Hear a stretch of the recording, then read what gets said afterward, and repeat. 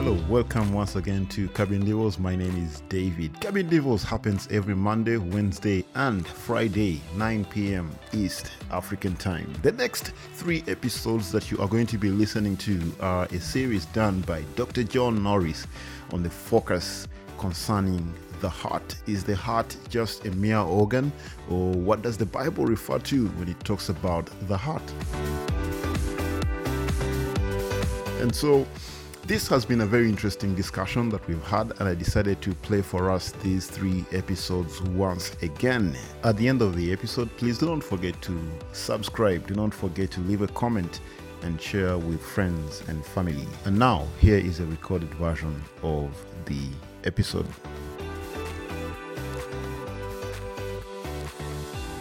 Matthew 15:18-20. Those things which proceed out of the mouth come from the heart.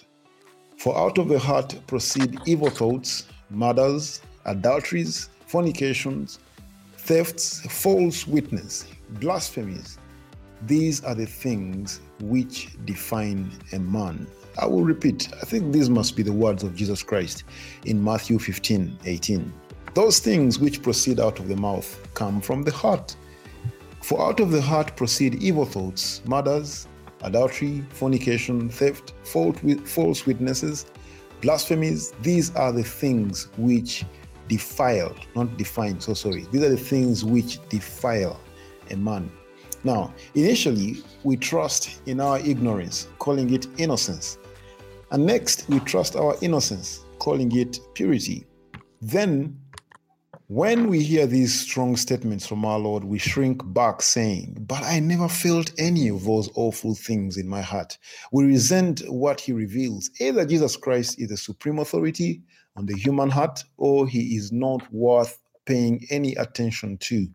I am prepared to trust the penetration of his word into my heart, or would I prefer to trust my own innocent ignorance? Oswald Chambers continues to say. He says, if I will take an honest look at myself, becoming fully aware of my so-called innocence and putting it to the test, I am very likely to have a rude awakening that what Jesus Christ said is true, and I will be appalled to the possibilities of the evil and the wrong within me. But as long as I remain under the false security of my own innocence, I am living in a fool's paradise.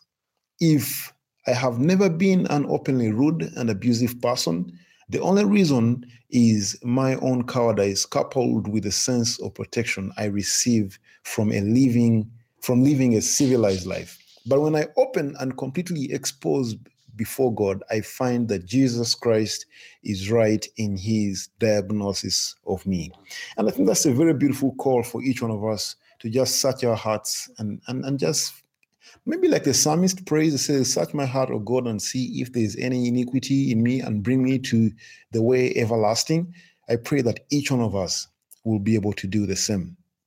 Oswald Chambers says that the only thing that truly provides protection is the redemption of Jesus Christ. If I will simply hand myself over to him, I will never have to experience the terrible possibilities that lie within my heart. Purity is something far too deep for me to arrive at naturally. But when the Holy Spirit comes into me, he brings into the center of my personal life the very spirit that was exhibited in the life of Jesus Christ, namely the Holy Spirit, which is absolutely unblemished purity. And that's each one of our prayers, that we will be pure. We will be pure. And today we are joined by Dr. John Norris. Dr. John Norris, why don't you greet the listeners this evening? Maybe they've not even heard your voice yet. Yes, thank you, David. I appreciate all of you taking your evening with me. I'm here in Clearwater, Florida, and it's about 90 degrees outside. We have beautiful sunshine. It's a little warm, but yes, I've just finished caring for quite a few patients' hearts today. And I'm delighted to be here with you this afternoon, here this evening for you over there. Amen. In fact, you do have a friend of mine with you in Florida. I don't know if she is in Florida right now. Katie, who just joined the live show right now. You guys must be in that same area. But Katie, you are welcome. And Dr. Norris, I know we met a while ago, and I did visit your clinic for a bit, the only heart clinic I've visited. And I do remember you telling us a story. I don't remember who the name of the person was who came to you, and you said these words. You say, I can either give you heart medicine, which would be the normal prescription, or I would prescribe for you the Holy Spirit. That does not seem like a very logical answer to give someone who has come to you with a heart problem. But could you kindly just take us back to that story, and why exactly would you prescribe the Holy Spirit to someone who has come to you with a physical heart condition? Well, that's a great question, David. And I think one of the things is that when a patient comes to me, they have symptoms. The symptoms that they have are either their heart's fluttering or having pain in their chest or short of breath, or they feel lightheaded or dizzy when the heart flutters. They think they're going to pass out. So many times the symptoms don't declare whether they're related to a physical problem or a spiritual problem. And since my job is to take care of the whole person, I don't simply look at them as a physical being with a physical organ, the heart. I look at them as a spirit who is embodied in a physical body, and that's what we call a soul. So every person that I see, like you, when you came to our clinic, you were a soul to me. So this is my friend, the soul of David Tubirie, is a spirit in a body. And so when we do the tests, we do tests looking at the physical heart, like an EKG or an echocardiogram, or sometimes a stress test. And those help us to define the physical nature of the heart. And when the physical tests all come out normal, then I think it's often a spiritual problem, and the spirit is the right answer for those kind of problems. And I don't know about in where you are, David, in Africa, but here in the U.S., we've got quite a few people who are having spirit-related problems to this whole COVID thing, and there's quite a bit of fear. And I'd say probably maybe a third of the patients that I see in my office are experiencing intense anxiety, sometimes depression, even suicidal thoughts because of how oppressive the spiritual realm has gotten. And so to me, and I hope to the listeners this week, we can talk about how the heart really is the key, and not just the physical aspects or understanding your physical heart or your physical makeup, but your spiritual makeup. And as you mentioned, David, there's a lot of scriptures. So, for example, in Psalm 139, David asks the Lord to search him and know him, and to try his heart, and to see, and help David to discern and understand what's going on there. And then, of course, in Psalm 51, which is the famous one after he's committed adultery with Bathsheba, David says to God, "Create in me a clean heart, O God, and renew a right spirit within me." So David is realizing that just as you mentioned from your passages about Jesus in Matthew, that David's heart wasn't right with God when he made those decisions. And yet we find David as commended in 1 Samuel as a guy who's after God's own heart. Wow, I'm looking forward to what we are going to be looking at this week. There has been also some very, not confusing, but difficult to understand passages. When you talk about the heart, and I know when he did, David did pray, search my heart, O Lord, because so much is taking place in David's heart. And you did mention a couple of words there in your explanation that can be confusing when you talk about looking at David as the soul. And I know we've had this conversation before. And I did make a conclusion from that discussion we had when you looked at, in this example, David, the soul, that, we as human beings have been taught either by culture to begin to look at people based on how they're dressed. I was watching a movie once, I forget what movie, and it's one of those detectives or CIA, FBI, and this FBI agent is talking and said, one of the things that happens publicly is women are perceived as less threatening. And so they make the best spies in that example. But you look at someone and you can tell by the way they are dressed if they're a threat or not. And we begin to perceive people based on their color, based on where they come from, based on how they are dressed, based on their accent, and based on their height, the color of their hair, the size of their hair. But I love the expression you just used right there, David the Soul.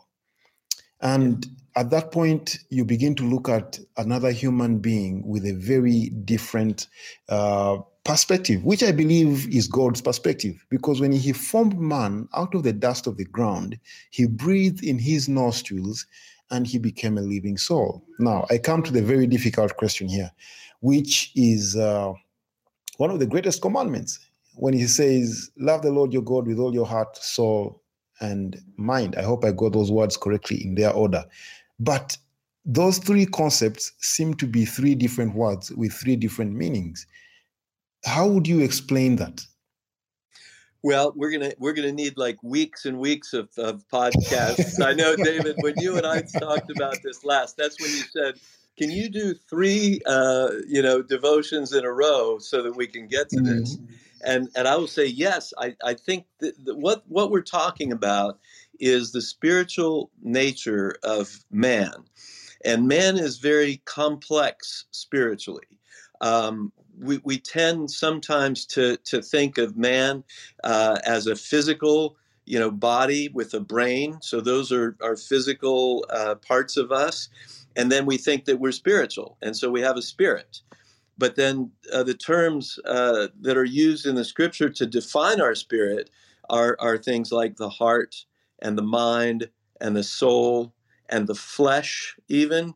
That's an aspect of our spiritual nature that sometimes leads us away from God. And so, yes, you're kind of hitting on a very deep thing to understand. And I think that for us to understand the other aspects, the soul and the mind and the flesh in particular, I think we have to first understand the heart.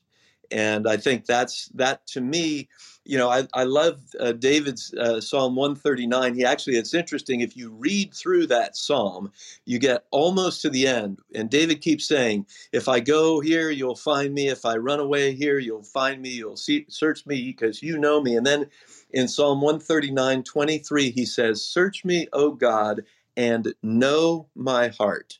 Try me and know my thoughts, and see if there be any grievous way in me, and lead me in the way everlasting. And so what David is saying essentially is he knows that the ultimate thing for him is to have his heart known by God. And I think that's one of the real keys for us is God. He's omniscient and he's omnipotent, so of course he knows everything, but what God is looking for is a relationship from us where we actually open our heart, like David is here in Psalm 139, to being known by God. And I think a lot of times believers think that God just kind of does that he comes in and kind of starts, opening our spirit and opening us, like a present that he has a right to. But what he has done is he has actually asked us to invite him to do that. And the passage actually that to me comes most to mind is in Revelation 3, when Jesus is talking to the church in Laodicea in Revelation 3, where he says, behold, I stand at the door and knock. Jesus says, if anyone hears my voice and he opens the door, I will come into him and I will dine with him and he with me. So it's as though Jesus invites, and in that instance it was a church, but I think in the instances that we're talking about, that's the aspect of our being, that we have to open an invitation for God to come in and see us and search us and know us. And then in that same way, when we feel known by God, then we know God better. And I hope that makes sense. Amen. Amen. Thank you. Thank you. I want to ask you one last question. It's going to be a very quick one before Sure. I can give you your 30 minutes uninterrupted. I checked you out online, trying to look at your profile. Yes. And your qualifications are threatening in every way. When I mean, the most we have done, the most I have done is a high school certificate with a bachelor's degree in IT and one other paper that I'm pursuing right now. But man, I mean, and I believe there's even more papers or achievements that are missing, because I know you do have, I believe it's a master's in biblical studies or something, which you did while practicing at the same time. Right now, I think you're pursuing another PhD or something. You must be in class pursuing that. How do you protect your heart from developing the attitude of pride? Because for any man, such qualifications kind of communicate that I'm important in society. Now that we're talking about the heart, how have you managed to protect your heart from pride? Now, I believe 100% that also that question can also be tricky and binding. Why? Because one who said they are humble, at that point they are prideful. But again, it's a quick question, but how have you over the years been able to protect your heart from, and I quote, swelling or becoming prideful, even with all these qualifications? And then after which I'll pray for you, and then we will have your 30 minutes uninterrupted. Dr. John. Sure. Gosh, David, that is a tough question. And what I'll say is this: I teach and mentor young men, many of them who you know, and I actually have mentored some old men in my time, and been mentored by very strong Christians who themselves were very humble. And I would say it is something that I struggle with. I mean, I think. Pride is probably the biggest way that the enemy will trip people up, and I do think that we just have to be constantly aware that he is there. I'd say the other thing is my favorite passage of scripture is the Sermon on the Mount. So when I go back to Matthew 5. And Jesus starts talking about the Beatitudes, which I call the beautiful attitudes of a follower of Christ. The first one says, "Blessed are the poor in spirit, for theirs is the kingdom of heaven." And to me, I think that's where it all starts. That's the foundation. And every day when I think about just how fortunate I am to be a follower of Jesus, I know that that's where my heart has to start. Is that I'm lucky guy to be called by Him, to be have my name written in His book of life, and to have His blood have atoned for my sin. And so I these qualifications aren't. I didn't start saying, "Hey, I'd like to be qualified." I kind of through my life have realized how unqualified I am. And so I feel like, so when I started teaching in what we call the Bible Institute at my church, I thought I need a degree. So I had heard of Dallas Theological Seminary, and so I took classes there and went through a 5-year master's program. And then, as you mentioned, David, the Doctor of Ministry program at Denver Seminary is what I'm in now. And I'd say I think the key thing is when pride creeps up. It's not if pride creeps up. I think the word is repentance.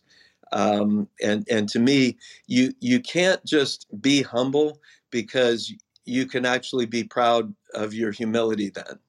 And so I think the best way that I think of that difficult question is to try to cultivate an attitude of repentance, so that I know that when I sin, I will recognize it and just ask the Lord to help help me see it quickly, so that so that I can make a quick confession and experience His love and forgiveness, which is always there.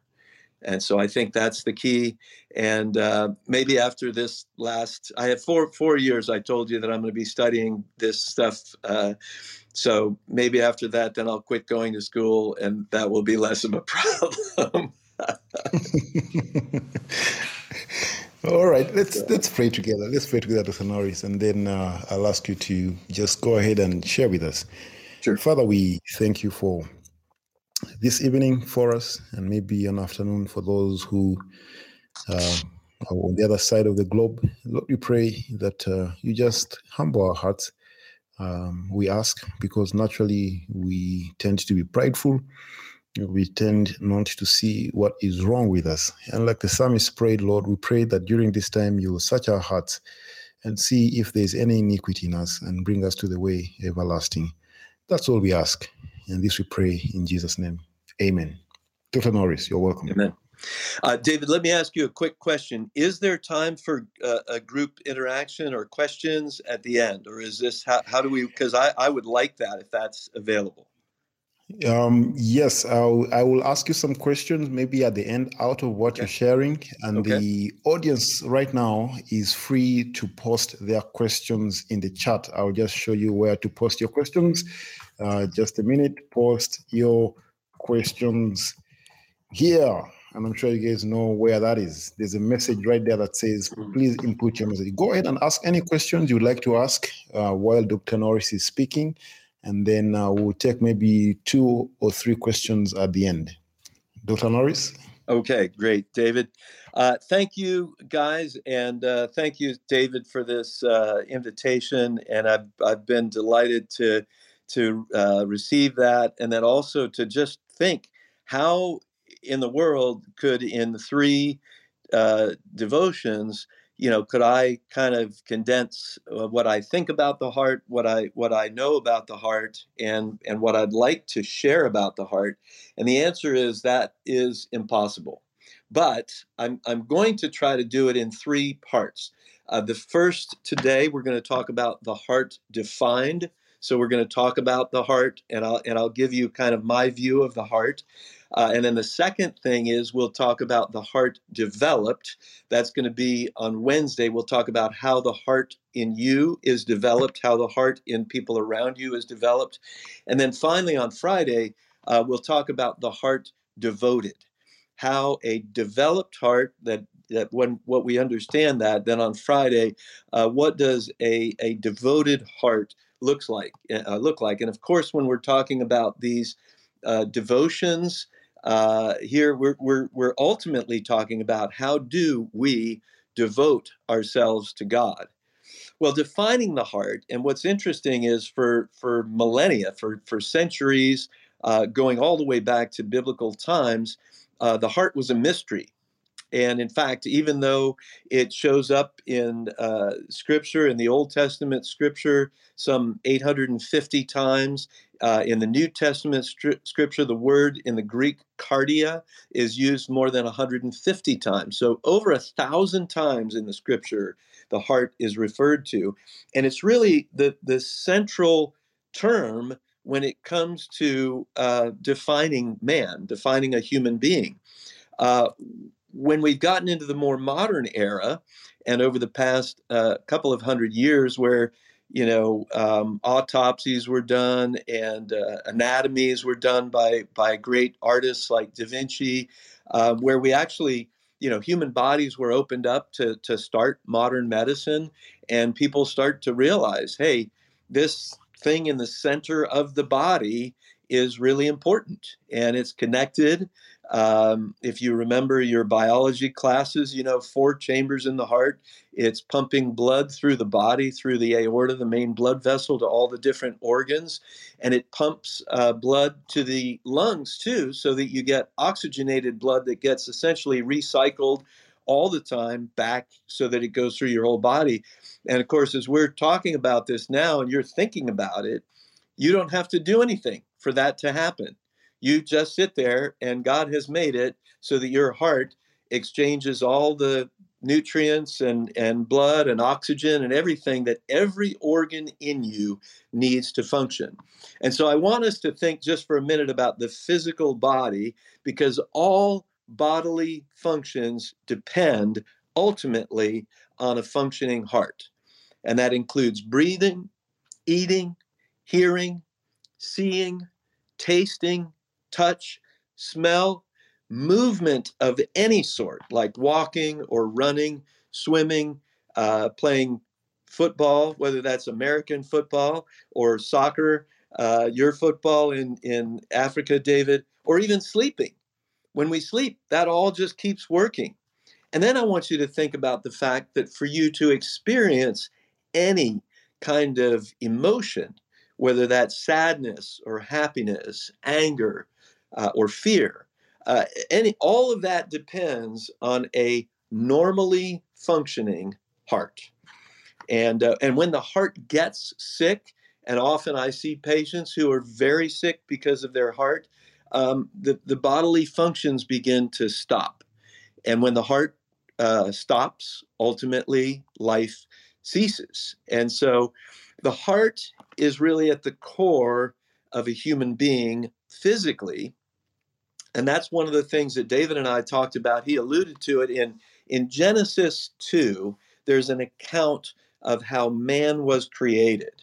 And it talks about how God created from the dust of the earth. So he shaped the body of a man first and made it into Adam. But Adam was lifeless. He just was there. And God had made a heart for Adam, but it wasn't beating, it wasn't moving. And then it says, and God breathed into Adam the breath of life. And I loved it that we start our cabin devotional today with just breathe, because that breath of life is the thing that God put into Adam, because when he put the spirit into Adam's body, then it says, and Adam became a living soul. So if you want to go back to the creation of man, it's in Genesis 2. It's right up front, where Adam is physical and God breathes into him, making him spiritual. And it's really the combination of the spirit and the body in one that is what we call a living soul.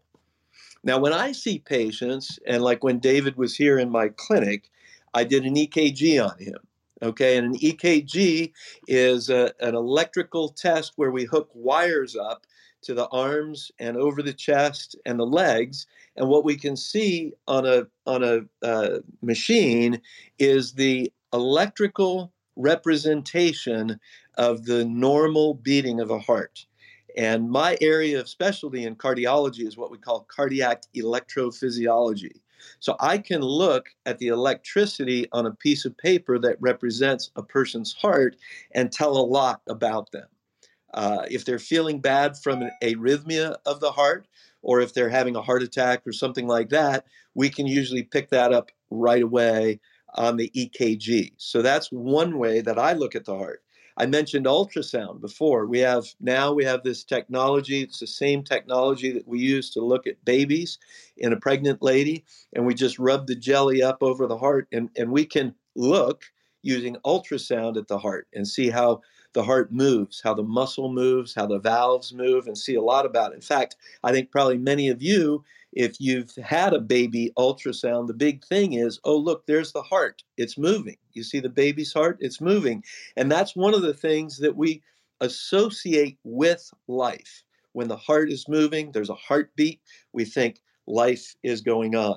Then there's some other tests that we do that I won't get into, but whenever we have to fix the heart, we have to put wires in the heart, or we have to put dye in the heart, or balloons, or catheters, or devices in the heart. That is done in a more specific way, where we have to look into greater depth into the physical realm of the heart. And so I'm already, and I've been a physician since 1986. And so since I became a physician, I've been fascinated with the heart. My dad was an eye doctor as I was growing up. And when I went to medical school, I thought I wanted to be an eye doctor because my dad was. And when I was in medical school, they spent 2 days on the eyes and about 2 years on the heart. So I during my time, I became fascinated with the human heart and the complexities, and also the disease states. Well, as much as I'm interested in the physical aspect of the heart, God is interested in a deeper, more spiritual aspect of the heart. Okay. And that is not just that the heart is the center of the physical body, but when God breathed in that spirit, the breath of life into Adam, his spirit in him, the heart in Adam, became the center of Adam's spiritual life. So the soul holds the spirit and the body together, and the heart is the center of the physical life, and the heart is also the center of the spiritual life. And what we get, we look back into 1 Samuel 16:7, and if you remember the story, Samuel the prophet went to Jesse's home, and he was going to anoint the king of Israel, the next king after Saul. And Jesse, brought all of his sons out, and there was not one of them passed the test for the prophet Samuel. And then he says to Jesse, well, don't you have anyone else? And of course, David was out tending the sheep. He says, well, we got one more out there, but he's just our youngest, and he just tends the sheep. And, he says, bring him in. And he says, the Lord said to Samuel, do not consider his appearance or his height, for I've rejected him. That was talking about the last guy who was at Eliab. He says, the Lord does not look at the things people look at. People look at the outward appearance, but the Lord looks at the heart. And the Lord doesn't look at the heart in the same way that we do. He doesn't use ultrasounds. He doesn't use the kinds of technology that we use. God has his spirit looking into our spirit, and his word in a way tests our heart too. So we're going to see that as we go on in the next couple of days, particularly tomorrow. We're going to see one of the things that's interesting is before a person comes to know God. Okay, so when a person is born, this will be the story for every single one of us. Before we were aware of God or aware of anything related to God, our hearts were dark and were away, and they were not able to even function in a real spiritual way, at least not in a way that pleased God. And the Jeremiah writes this way. He says, the heart is deceitful above all things and beyond cure. He says, who can understand it? He asks that question, and at the same time, Jeremiah knows who can understand it. God understands the heart. God knows the heart. God is the one who sees the heart and sees it correctly, just like he did with David. And to me, as I'm looking through this, what I see is that there is a character trait of a person who wants to know God and wants to be known by God. And that's the person who has a heart that is no longer desperately wicked. Now, there is a thing that occurs, and we're going to talk about it in great detail to Wednesday. But what happens is that God takes the dark heart out of a desperately wicked person, and he actually puts in a heart that he can move and make. He can motivate a will in, and that is in Ezekiel 36:26. If you want to look that up, but I'm going to dwell on that a little bit Wednesday. Today, what I want to do is to just say, suffice it to say that when we define the heart is what God cares about. Your mind is important, your flesh is important, all of those other things, but because the heart is the core of your being, physically and spiritually and emotionally, really, your heart is what God wants. And how I know that too is from Jeremiah 29, verse 13, where God says this through the prophet Jeremiah. He says, "You will seek me and find me when you search for me with all your heart." Okay? So this notion that finding God has something to do with connecting your heart with his heart, and being known by God as we know him. And this is the key, is that there's an aspect of opening our hearts to God where we seek him and search for him and find him when we have gone, we might use the term wholeheartedly after him, when we pursue him. If we pursue him kind of nonchalantly, or just kind of intermittently, and we're not really focused on him, we're just trying to kind of catch a little God here and a little Jesus there and a little Holy Spirit there, he's not going to really let us find him until we're in it, until our hearts are in it. And so then the question, in fact, if you look back here at this passage in Jeremiah 29:13, he says, "And I will be found by you." Now he's talking here about his people, Israel, but he talks about them in the same kind of way that he talks about us. He wants us to find him. God is not playing some kind of a shell game where we seek him, or we are spending time in his word and we're praying and we're trying to find him, and where God is running away from us. Okay? That doesn't happen with God. It happens with us. When God is seeking a relationship with us, sometimes we run away from him. Sometimes we hide from him. Sometimes we pretend that we're not going to let him see certain parts of our heart, certain parts of our being. Sometimes, as Adam and Eve did, they committed this sin in the garden. They ate the fruit, and then they sewed these fig leaves on, and then God comes up and says, kind of, "What have you done?" And of course, the right response would have been for them right away to say, "We disobeyed you. We did what we knew was wrong, and we chose to do it." But immediately in the garden, right off the bat, the deceitful heart of man is identified. What is this that you've done? You've disobeyed me. And immediately there's blame shifting. The serpent deceived me and I ate. Well, this woman who you gave me, God, what was I to do? She handed it to me and I just reflexively took it and took a bite. Nobody wants to own the desperate wickedness of their own heart. And that's really true of us in our sinful nature.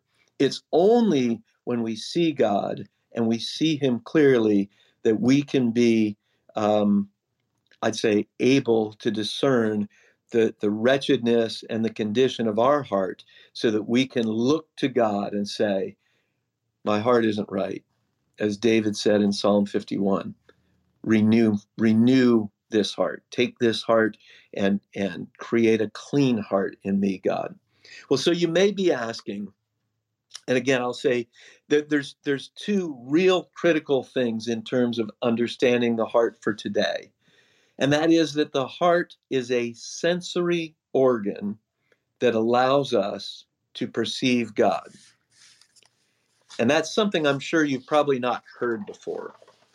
The heart is a sensory organ. If you were taught in kind of modern science, you're taught that you have 5 senses, that your senses are hearing, seeing, tasting, touching, and smell. Those are your 5 senses, and you experience the world around you with those 5 senses.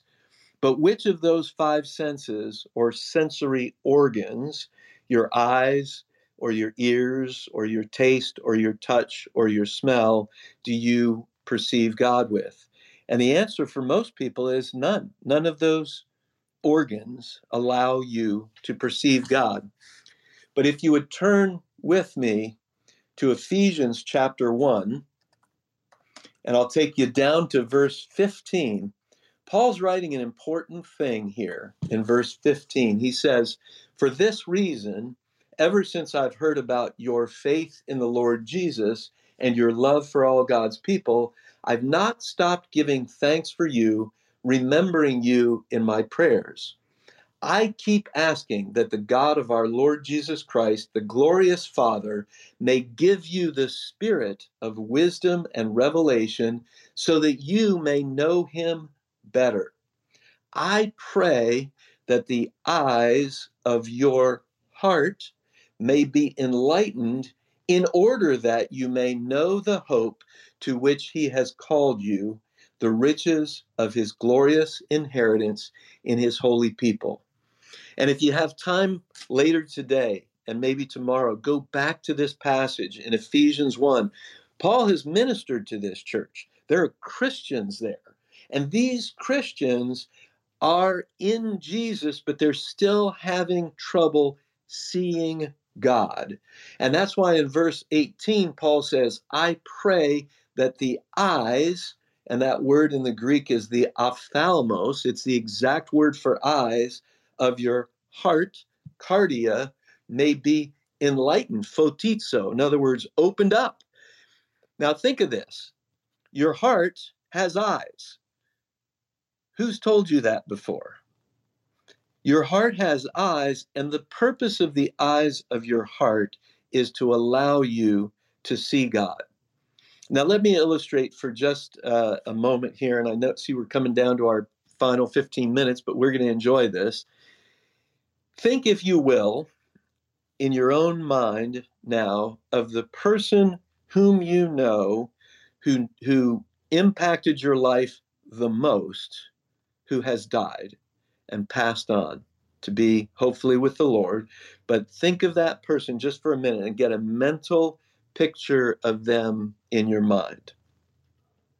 Now, think about what you felt at the moment that you heard or knew that that person was going to die. Did you experience that sensation with your fingers or your eyes or your ears or your taste or your touch or your smell? Nothing like that. You had what I had when my mom passed away at age 54.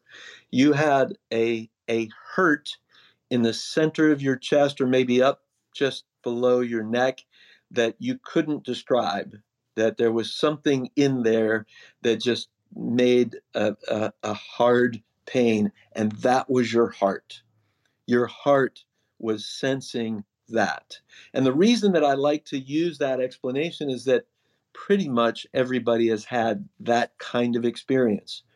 Now, as much as that experience occurs for us when a loved one of ours passes on, the same organ that we sense that with is the organ that we are supposed to use to see God.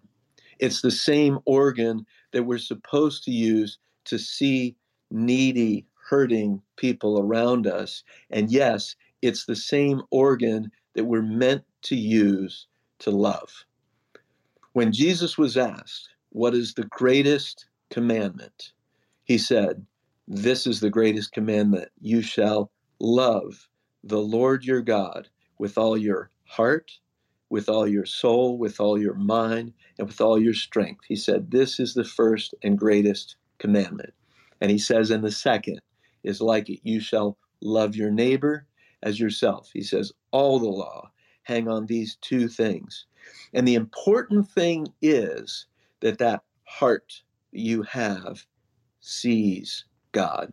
Because if your heart sees God, God's heart sees you. There's one other passage that I want to turn you to today that we're going to finish up with. And that is, I told you that the Sermon on the Mount is my favorite passage of Scripture. Beautiful scenario where Jesus is talking about these beatitudes, the beautiful attitudes. And what he says is, I think this is number 5 or 6. He says, "Blessed are the pure in heart, for they shall see God." So if there was some confusion about your heart being a sensory organ, there you have it in the Beatitudes, where Jesus says seeing God is available to the pure in heart. And I think, David, let's see, we've got about 10 minutes left for questions. I'm happy to go a little longer if you like, but that's what I would say. We're going to build on what we've talked about there today, and I look forward to hearing any questions you might have now. Awesome. Thank you. Thank you so much, Dr. John, for our time together. I was continuing to listen to you until you stopped for questions. But let's take some questions right now. I know 2 of them came up in the chat. I did put those aside and recorded them. Some of them you have tried to answer. The first came from, let me see if I can find the name. I don't think I can find the name. Yes, it came from Quincy. Quincy asks the question, how can one discern the will of God for their life?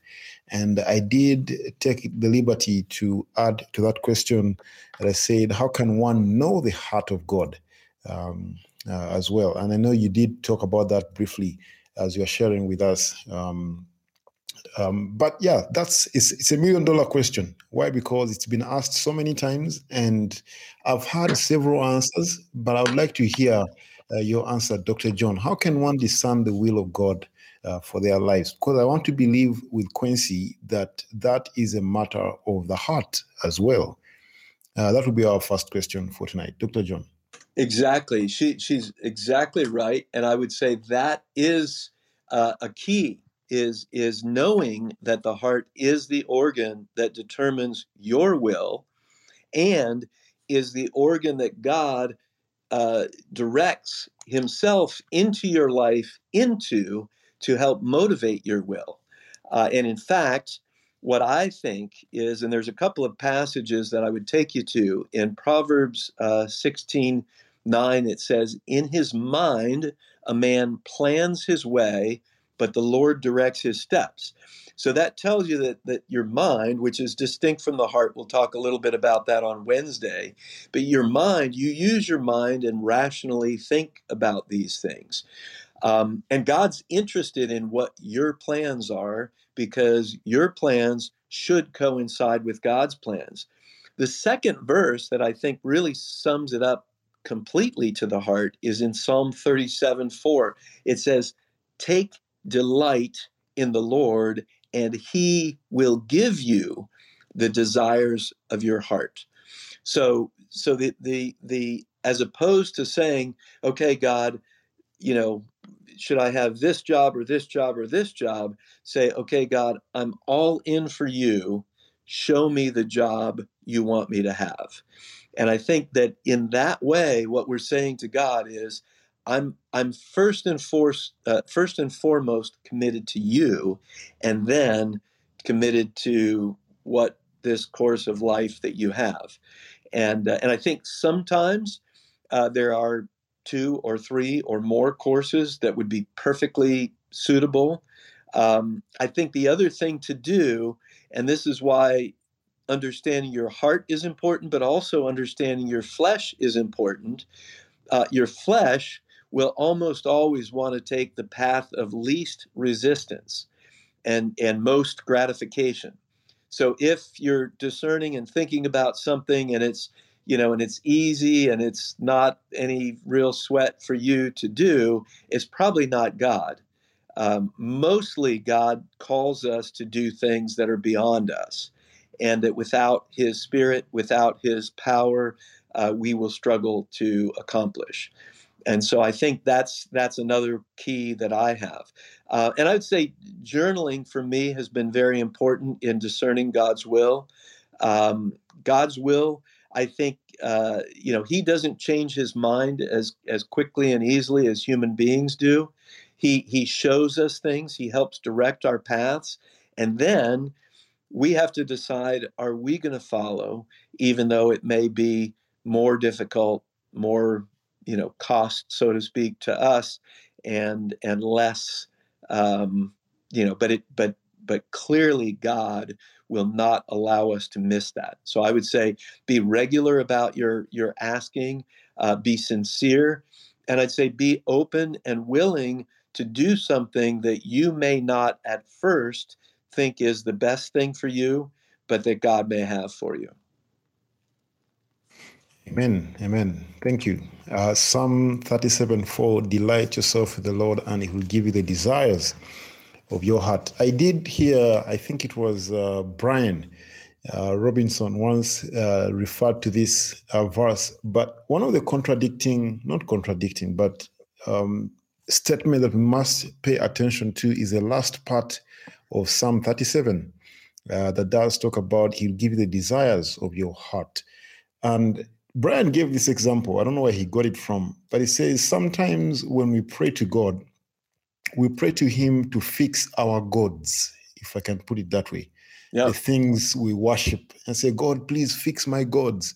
And we are not praying to him as the Almighty God. And those are not desires I think he will gratify, or he will be able to meet, because those are now becoming other gods. How? That leads me to the second question that was asked by Grace, and says, the heart is indeed special. What are your thoughts on how to guard one's heart? And I think this also leads us to the last question I asked you concerning how you've guarded your heart against pride. But she's asking, I think, for some of the practices, or the same way you do have practices that you recommend for those who come to you with difficult hearts, that maybe breaking down and say, hey, change your diet or do some jogging, but what are some of the practices, or what are some of the ways in which one can guard their heart? That's the question that Grace is asking. Dr. John. Excellent questions. And I think that we'll cover that in great detail on Wednesday, because that, to me, so we've defined the heart today. On Wednesday, we're going to develop the heart. And that's going to talk about what practices are what we would call heart healthy habits. What are the habits that I can develop to see my heart, to see it clearly, to try to understand it a little bit better, and then to try to help not just my heart get stronger in a spiritual sense and help me discern the will of God, but to keep me from slipping into that kind of selfish heart, or the heart that is hardening on the other side. And so the ones that I think are essential for every believer every day are time daily alone with God, and that time daily alone with him should include some scripture study, some reflection, and some prayer. And I think you can do that in any order. I think prayer, and then scripture study, and then prayer, and then meditation and prayer. And if I was not a busy physician, I would do that. But, since I tell you guys, I want to be honest, I get up early in the morning and spend time with God, and have done that for years. And I think that is a key thing. Some people think that it doesn't matter. For me, it seems to work the best early. I think what that does is it shows God that he is your top priority. If you get up and you do other things, you work or you do other things, and then, later in the evening, you sit down and say, okay, God, I'm going to spend some time with you now. It sends a message to me that you're not seeking him with all your heart. And I'll just say that's the way I feel about it. I don't think that that's it's not an issue of salvation, but it's, if you're seeking him wholeheartly, you will wake up in the morning and feel, I want to spend time with the Lord. I want to spend time with him in prayer, in his word. I really want to know him better, and I want him to know me.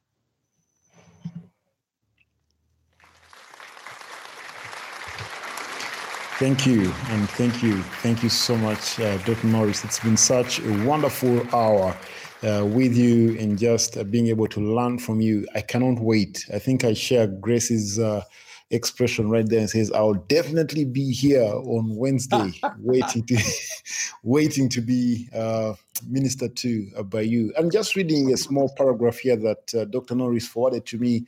He said, on Wednesday, May 5th, we'll discuss how the heart is developed, both physically and spiritually, and how both care of the body, the temple of the Holy Spirit, and the mind relate to the heart. We will review several heart health habits that assist a believer in participating in the growth and development process. I really cannot wait for Wednesday. So thank you once again, Dr. Norris, for being here with us. I think I've been blessed. Thank you, and thank you one more time. I want to ask you if you have any final words, any final greetings, maybe something that came to mind as you were speaking. Now is the time. Otherwise, we have about 1 minute to the top of the hour, and we'll be ending our show today and picking it up on Wednesday. Any final thoughts, Dr. John? So I'll say my heart is full, and whenever I've enjoyed talking, even though we can't see each other, and I'm just hoping that your hearts have been blessed, and that as we continue this discussion, that you'll be inviting the Lord to help you each day more and more and more understand your heart and His heart for you. Amen. Amen and amen. Right, guys, let me remind you, those of you who are in Uganda or the neighboring countries, and those who can support one of the causes that we have going on right now, we've called it Samaritan Sunday, where we're taking up your gently used clothes. Right now, from the last cataloging that we did, we have 400 pieces of clothes out of 900. Why do we say 900? We want to at least target 300 people, each of them receiving at least three pieces of items that they would like to take home. And during that time, we'll simply have gospel conversations with them. And so if you'd like to participate in that, please send me an email at campinthecloud@icloud.com. A good question from Mimi Gal. She's asking the question, what's the pickup point? Several options. One is to drop them at Word of Life here in Lumuli. Number two, I do have a gentleman, a friend who is helping me in the area around Ntinda, Nakawa, Chisasi. That's at Agape Baptist Church in Ntinda. You can drop them there. Just ask for Pastor Seth or Pastor Gonzaga. He will be able to receive those for me. But thank you so much, Mimiga, for asking. And guys, have a good night. We will see you on Wednesday. Oh, by the way, if you're unable to send your clothes, you can send us financial help. We shall be able to buy those clothes or to help with the event. We need to feed the staff who will be coming. We need to also put up some food items, maybe to be taken as items as well. And so your financial help will help in that sense. Just send me an email at campinthecloud@icloud.com. That was episode 1 out of 3 in this 3-part series concerning the heart. Be sure to listen to part 2 and part 3. Once again, do not forget to leave a comment and share with friends and family. Ask them to subscribe as well. And remember, Cabin Devils happens every Monday, Wednesday, and Friday, 9 p.m. East African time, live here on Podbean.